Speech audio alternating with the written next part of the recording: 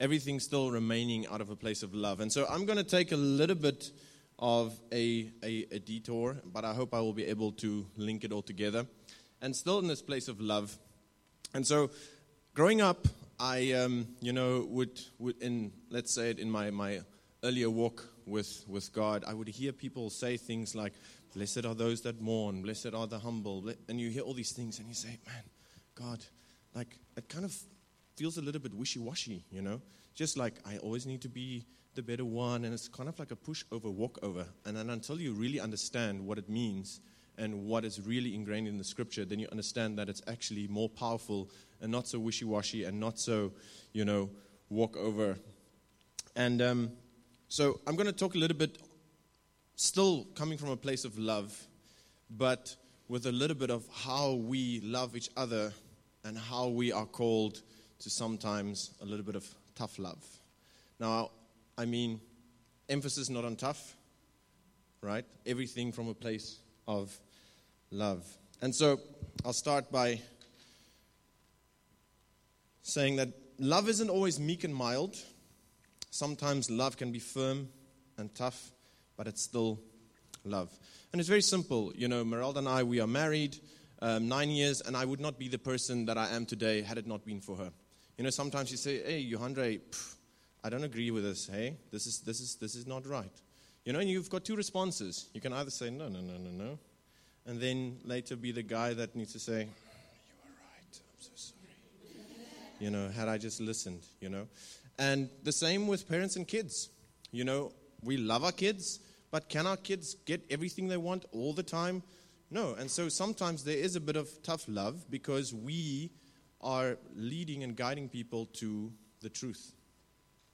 And so I'll read it as a quote that I found. It says, tough love is the willingness to do the tough things out of a heart of love. We generally think of tough love as taking the hard approach to discipline, refusing to enable harmful behavior, or calling the error out of others. The Bible says that this action should always be driven by love. So it's not me going over to a person and saying, hey, you're wrong. You can't do this. No. You see, the thing is, we still need to stick to the principles that is so beautifully laid out in 1 Corinthians 13. We need to use wisdom, right? We're not coming with a beating stick and saying, hey, we are challenging this person and saying, listen, have you thought of? Can we talk about this, right? And can I lead you and guide you? Had it not been for Meralda, had it not been for a few people in my life, and still today, that say, hey, listen, have you considered this? Have you thought about that? Then, we need that check so that we can stay in accountability and so that we can stay on the right path. I mean, in Galatians 2, I'm just going to use it as reference. Galatians 2, 11 and 13, Paul confronts Peter. He says, hey, listen, at first you ate with the Gentiles and now you're not. What's this? This is not right. In Matthew 21, Jesus in the temple, and he's upset because they are turning it into a marketplace, into a bazaar. Those are tough things, tough love, And so the thing is, sometimes it's difficult to receive and share, but it should be acted upon in love. A quote that I found from Warren W. Verster, I think that's how he said. He says, truth without love is brutality. Love without truth is hypocrisy. And so everything that we do needs to spring forth from that place of love, guiding by the Holy Spirit and the way in which we go about it. In Ephesians 4, it says, when you do this, speak the truth in love. So, I can't do it without love. In Galatians 6, verses 1 and 2, it says, a spirit of gentleness. When we do it in a spirit of gentleness. And it should always be redemptive and restorative. We're not coming with tough love so that we can, pull a person in a completely different direction, not pointing towards God and not leading them into a closeness of God. And then lastly, Hebrews 10, it says, let us consider how to encourage one another in love and good deeds. So clearly, there's an importance in that we need to walk in love with one another, accountability for one another. Because sometimes because we love, and this is maybe just me thinking this way, you kind of think, oh, because I love this person, I'm going to tolerate it and I'm going to accept it, and all these kind of things. But in the right time, the right word is exactly what a person needs to lead them on the right path. All right, this is not a heavy message. This should be a beautiful message. When someone comes to you and say, hey, listen, there's something in your life that I want to question about, our response should not be to defend and fight back, right? We can think about it and we can pray about it. And if the person is wrong, because we have a relationship, we can say, hey, let's talk about it. I think you got a little bit wrong. In most cases in my life, and it's just, I don't know if you've experienced this before, if you have done something wrong, there's something beautiful in how God disciplines, but at the same time draws you close. I don't know if you've ever experienced it. The only example I can have is, again, with kids. What you've done is wrong, but come here, I love you. Not to confuse, not to say, listen, this behavior is acceptable, but saying, listen, hello, no. This is not right. But nothing has changed with my love for you. Does that make sense? All right. And so, love confronts, and this is my last part before I make a hard right. Like I said, confrontation is always redemptive. So, by looking at Matthew 18, where it talks about discipline, it says, if a brother sins against you, show him his fault in private. You see, this is not where everyone is here and saying, you. We don't do that. Relationship is important. Relationship comes first. And so I'm going to make an appointment with you and I'm going to say, hey, listen, let's talk a little bit about life. I've discerned a few things. I've seen a couple of things. And if we do it according to how the Bible says, most probably the person will say, you're right, I need to repent and forgive. And then it says, I don't know if I put it here, but it says, if you have done that, you've won that person over. Right? So it's redemptive and restorative always. It goes a little bit on and it becomes a little bit harsher in Matthew 18. It says, well, if the person does not, then it says, well, get some witnesses, right? But when you do this, you must know that you know that you know that you know. And if you're wrong, you're going to say, I'm wrong. I'm sorry. Please. Right?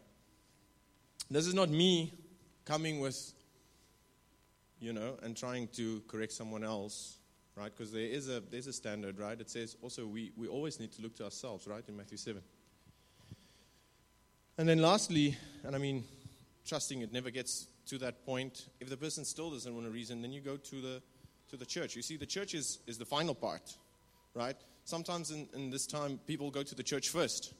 And if the church directs people, well, they're going to say, go to that person first. Let's talk about this. And then we'll pray for you, And then, So when you are in this relationship of tough love, you need to know what's your motive. You need to know how, with wisdom, gentleness, and love. And remember that it should always be redemptive and restorative. Sound good? All right. So this is now where I make my hard right. And I'm hoping that you can see how it all ties together. In January, I saw a post. I'm terrible at social media. If you want to reach me, call me, send me a message. If you're going to send me a message on Facebook, I'll probably respond to you in 2027. If you send me a message on Instagram, probably 2032. It's just, I don't know.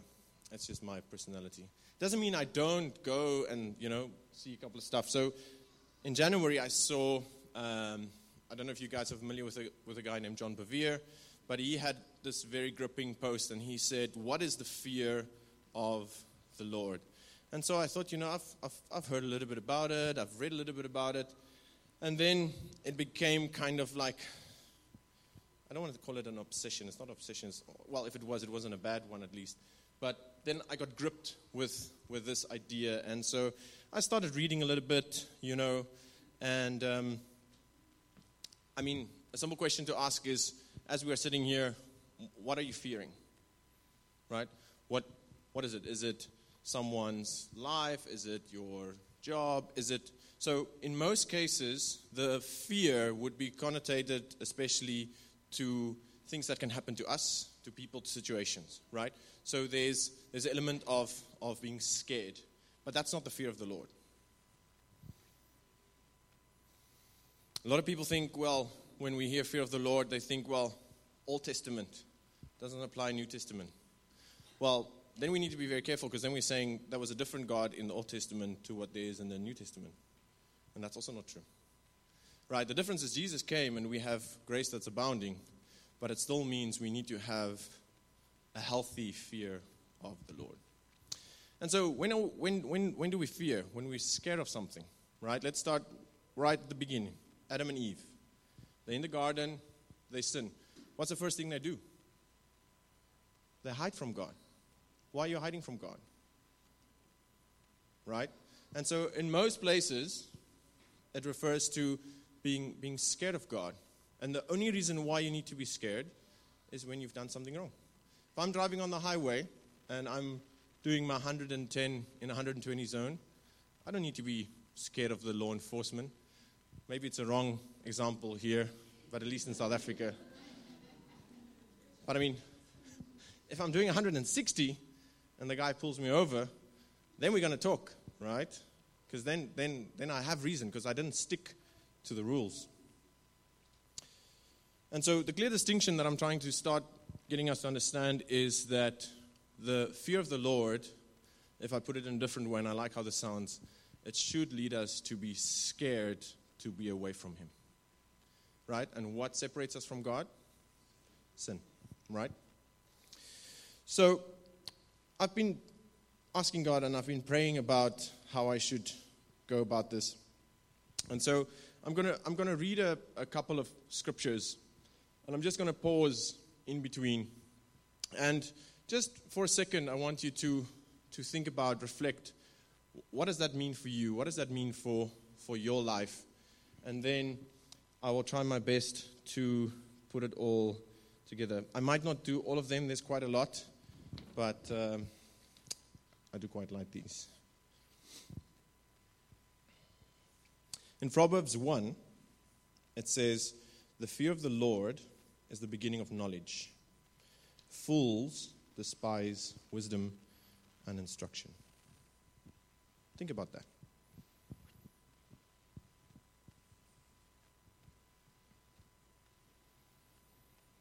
The fear of the Lord is the beginning of knowledge. Fools despise wisdom and instruction.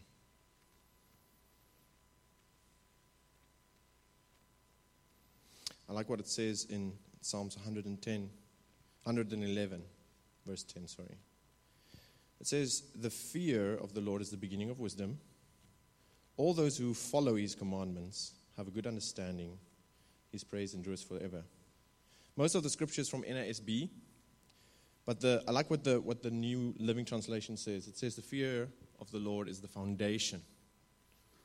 Now, foundation means everything that we are doing, we're building on it. So now, you can already say, well, you took a hard ride to the fear of the Lord. How does this relate to what we've been talking about in terms of love, in terms of prophecy? Well, this might be my opinion, but if I'm going to tell someone something without fear of the Lord, oh man. So from a place of love, from a place of encouraging one another in terms of speaking about the Lord, I need to have reverence and awe for God's word that I'm going to be sharing with someone else. I'm standing here, I'm scared in a good way. Because there's God is gonna look, and He's gonna see, and He's gonna, act. I'm not talking Old Testament now.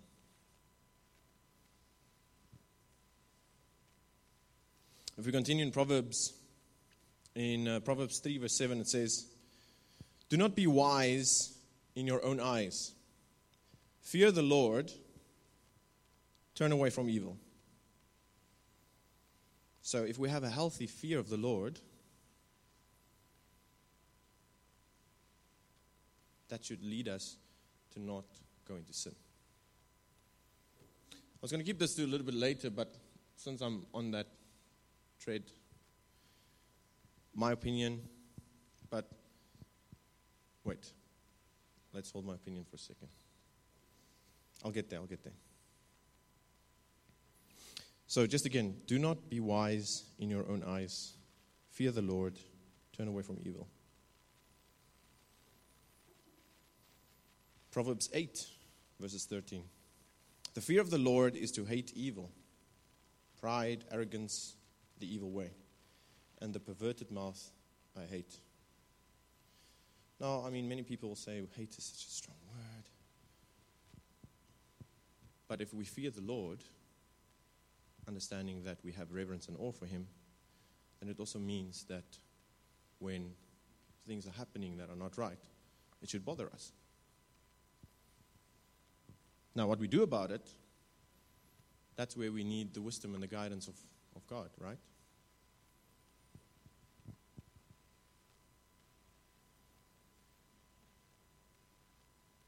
Listen to this. This is so cool. Proverbs 10, verses 27. The fear of the Lord prolongs life, but the years of the wicked will be shortened.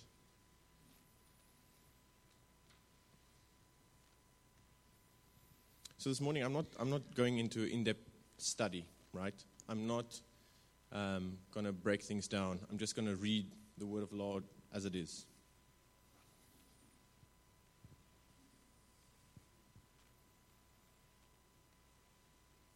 In Proverbs 14, verses 26 and 27. In the fear of the Lord, there is strong confidence, and his children will have refuge. I love this. The fear of the Lord is a fountain of life, by which one may avoid the snares of death.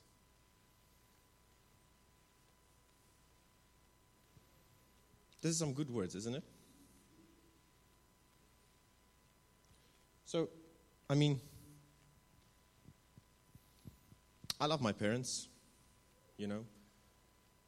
but because I know if I do something wrong, it will disappoint them, I think twice, right?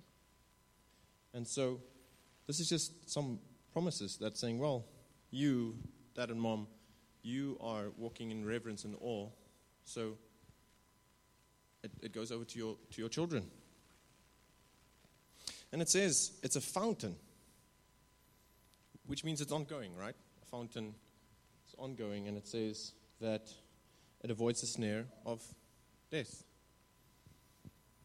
And so, if I have a healthy fear of the Lord, when I get into situations where there's temptation or there's these kind of things, because of the fear of the Lord, He will guide me out of it, right?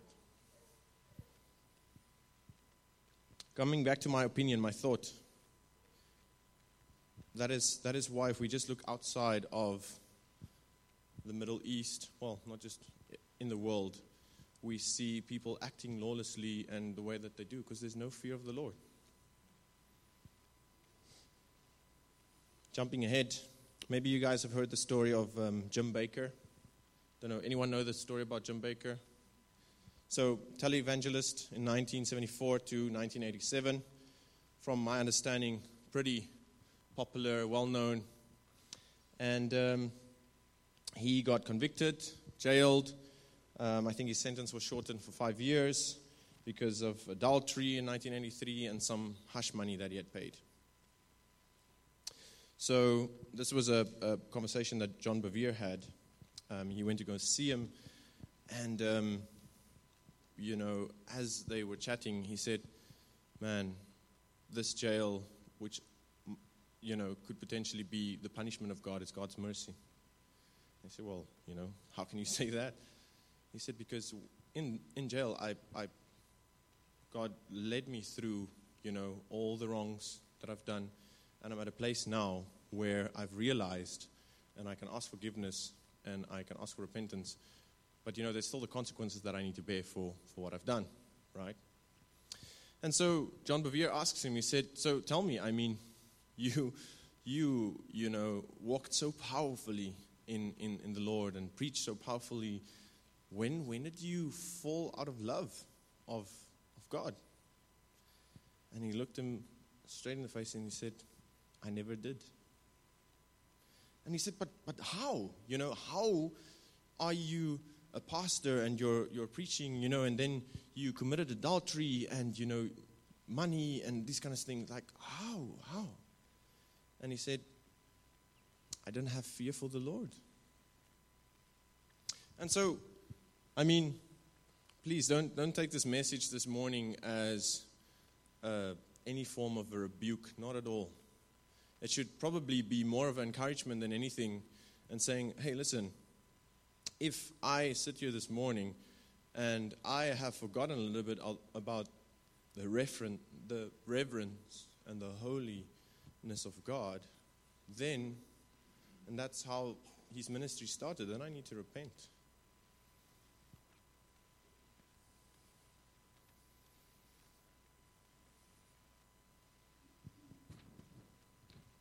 Is that good so far? All right.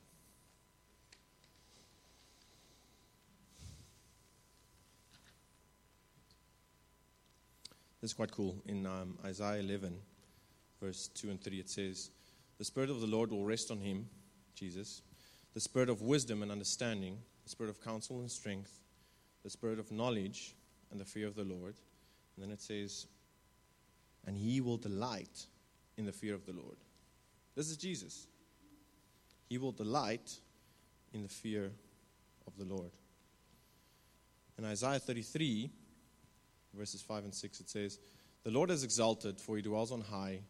He has filled Zion with justice and righteousness, and he will be the stability of your times, a wealth of salvation, wisdom and knowledge.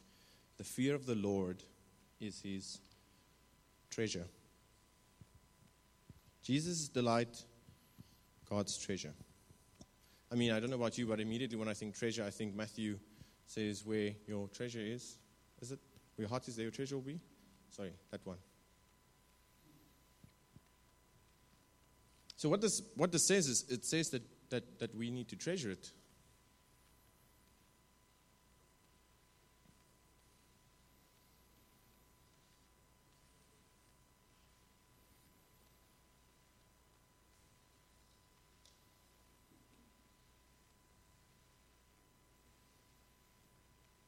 In Exodus, we see the story about Moses and Aaron. I mean, just an example of one who feared God and other one who feared people. Moses, the one that goes up on Sinai. Aaron comes down. They say, well, where's this man that led us? Not where's God. Where's this guy? Where's Moses that led us? Oh, he's not here. Well, make another God for us. And then we hear the story about the golden calf. No fear for God.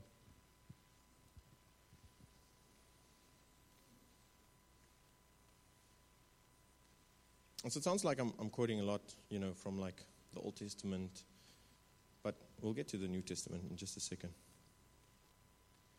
So just quickly again, what is the fear of the Lord? It means we are in awe and reverence of him. We honor him.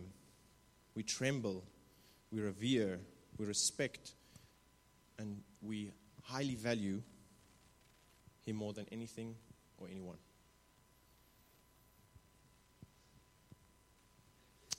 When the disciples asked Jesus how to pray, our Father who art in heaven, hallowed, holy is your name. There's that reverence, that awe of who he is. So I just talked a little bit about, just my opinion in terms of the world, and no fear of God. In Romans 3, if I can not mix up my papers here. Romans 3, and this is a quotation of some of the Psalms and from Isaiah. In Romans 3, 11 to 18, it says, there's no one righteous, not even one. There is no one who understands. There is no one who seeks God. All have turned away. They have together become worthless. There is no one who does good, not even one. Their throats are open graves. Their tongues practice deceit. The poison of vipers is in their lips. Their mouths are full of cursing and bitterness. Their feet are swift to shed blood. Ruin and misery mark their ways, and the way of peace they do not know. And then verse 18. There is no fear of God before their eyes. So what is the encouragement this morning? The encouragement is, guys, God is a loving God. He is a God of kindness and mercy. But more than ever, we need to realize that if we minimized him and we have brought him as an equal to us, we need to repent. What happens when we minimize God? Well, lawlessness. We play God and we follow the will of ourselves for our life, not his.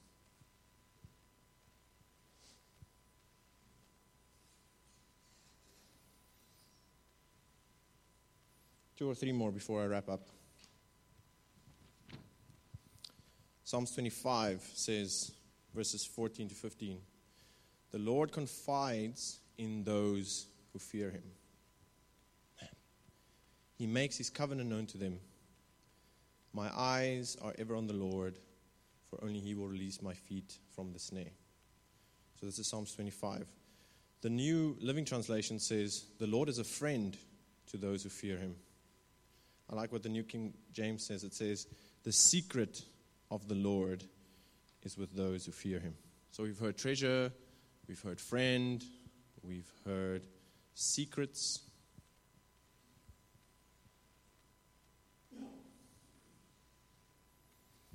And then how does this apply to you and me today?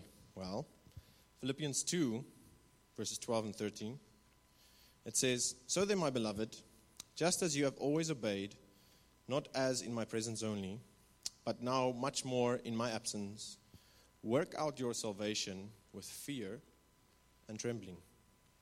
For it is God who is at work in you, both to will and to work for his good pleasure. All right, so right now, today, tomorrow, every day, we are constantly working out our salvation, and we are called to do it in fear and trembling of God. God, you are holy. God, I'm not deserving, but yet I so love when you draw near. Hebrews 12, verses 28. Therefore, since we received a kingdom which cannot be shaken, let's show gratitude by which we may offer to God an acceptable service with reverence and awe, for God is a consuming fire. The NLT, holy fear and awe. So there's a difference.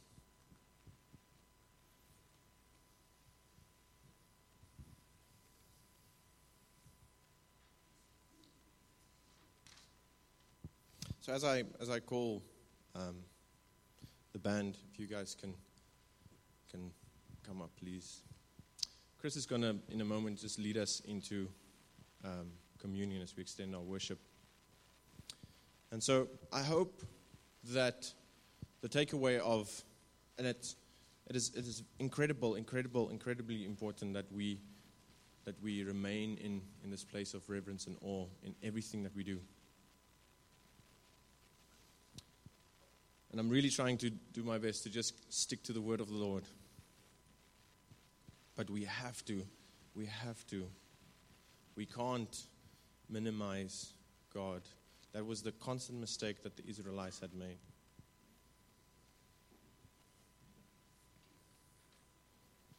Three more things. When I have fear of the Lord, in Psalm 89, verses 5 and 7, it says, the heavens will praise your wonders, Lord, your faithfulness also in the assembly of the holy ones. For who in the skies is comparable to the Lord? Who among the sons of might is like him? In verse 7, a God greatly feared in the council of the holy ones, and awesome above all those who are around him. So we tremble at his presence. Second one says, tremble at his word. This is in Isaiah 66 verse 2. This is what the Lord says. Heaven is my throne, the earth is my footstool for my feet. Where then is a house you can build for me? And where is a place that I may rest?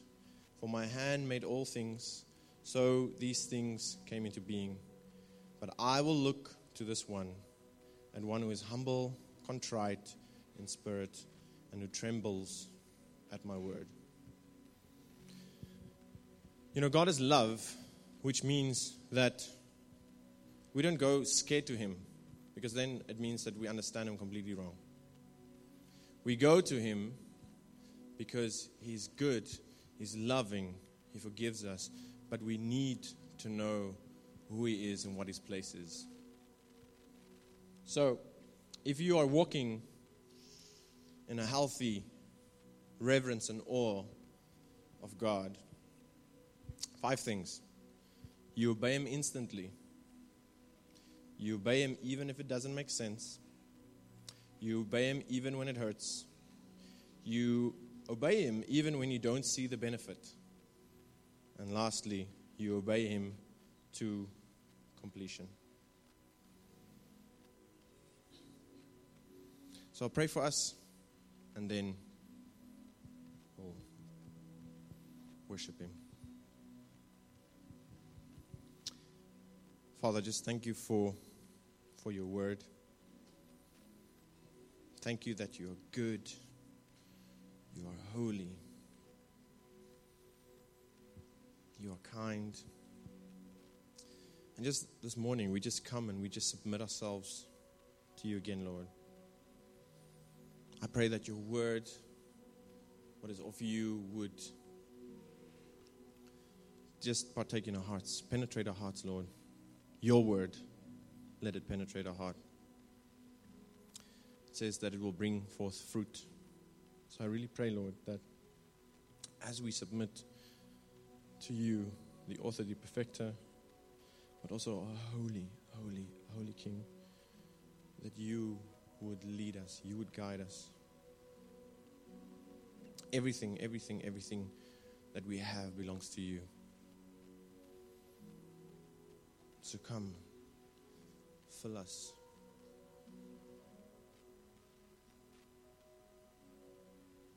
Let your love abound in us, through us. And Lord, if we're wrong, you cover us. It says love covers a multitude of sins. So I pray for each and every one of us here. Let us draw close, Lord. And will your perfect good love lead us and guide us so that we can live according to your will and your way in reverence and awe for you. In Jesus' name.